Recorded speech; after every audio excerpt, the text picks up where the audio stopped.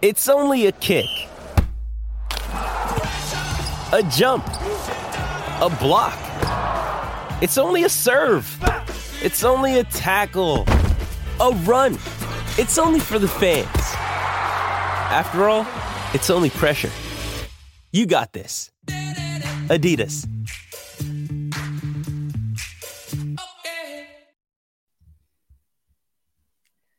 Welcome to the BetQL Daily Boost. I'm Lucy Burge of BetQL.com, and I am joined by Dan Karpuk, and it is Thursday Night Football, everybody, and we have an odds boost to celebrate this on Curtis Samuel and Terry McLaurin, both to go over 4.5 receptions against the Bears.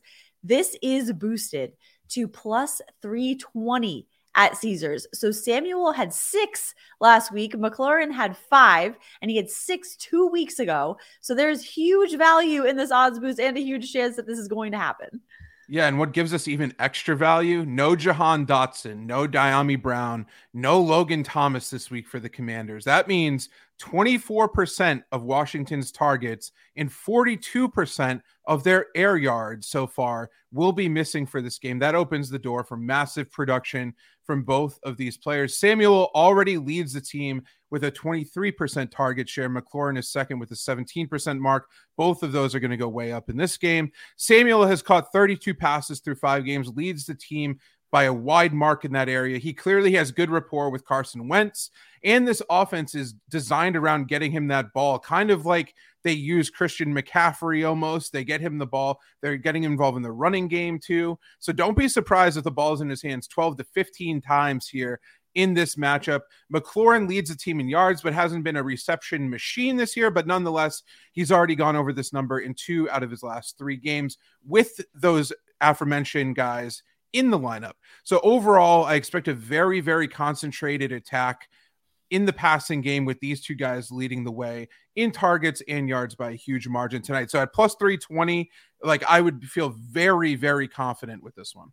Absolutely love the value in this. Plus 320. It's just jaw dropping at Caesars. Get in on that and head to betql.com/boost to see all of today's best odds boosts and check out our exclusive sportsbook offers there as well.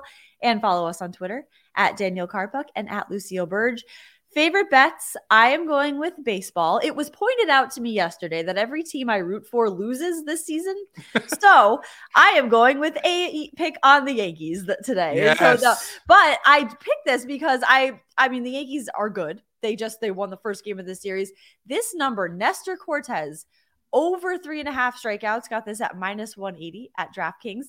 So this number seems very low to me, because he hit this over in 4 of his last 4 starts of the whole season, all 4 of them. And I think he can keep that streak going in this ALDS. Game 2 against the Guardians, he had a whopping 12 strikeouts in his final start of the season with 5, 4, and 7 in the starts before that. He faced the Guardians twice this season, once in April when he had 8 strikeouts against them, and again in July when he had 6. So I think Nestor Cortez will rise to the occasion in this one and hit the over on this very low total tonight. 3.5 strikeouts. I am absolutely going over on that. Yeah, and I think this Guardians team, the active hitters went something like 4 for 34 against him in those couple starts as well. So he clearly had their number. I love that. I'm going to go Darnell Mooney over 99.5 receiving yards. This is at plus 850 at DraftKings. Pick of the week here. I got on this nice and early, and I am not backing down now. The Commanders have allowed an average of 190 yards per game to opposing wide receivers. That's the 4th worst in the NFL so far. Mooney was out there for 94% of his team's plays in week 5. That was a season high. And that hasn't translated to much success. Obviously, we know there's some issues with the Bears passing game. He's only caught 10 of 21 targets, 173 yards. That too. But he's accounted for 40.61% of his team's air yards, 350. No other Bears wide receiver has more than 151, and 24% of his team's targets. This is a great spot tonight for Justin Fields and Chicago to have some success in the passing game.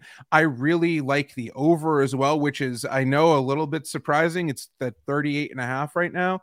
But in his last 2 games, Mooney has caught 4 passes for 94 yards with a long of 56, and then 2 passes for 52 yards with a long of 39. He had that insane Odell Beckham-ish catch in his last game too. I think when Fields throws the ball downfield, he's going to be throwing it to Mooney. I expect him to break out at some point here. If he was in a league average passing offense, he would be, the 20 to 25th best wide receiver in the NFL.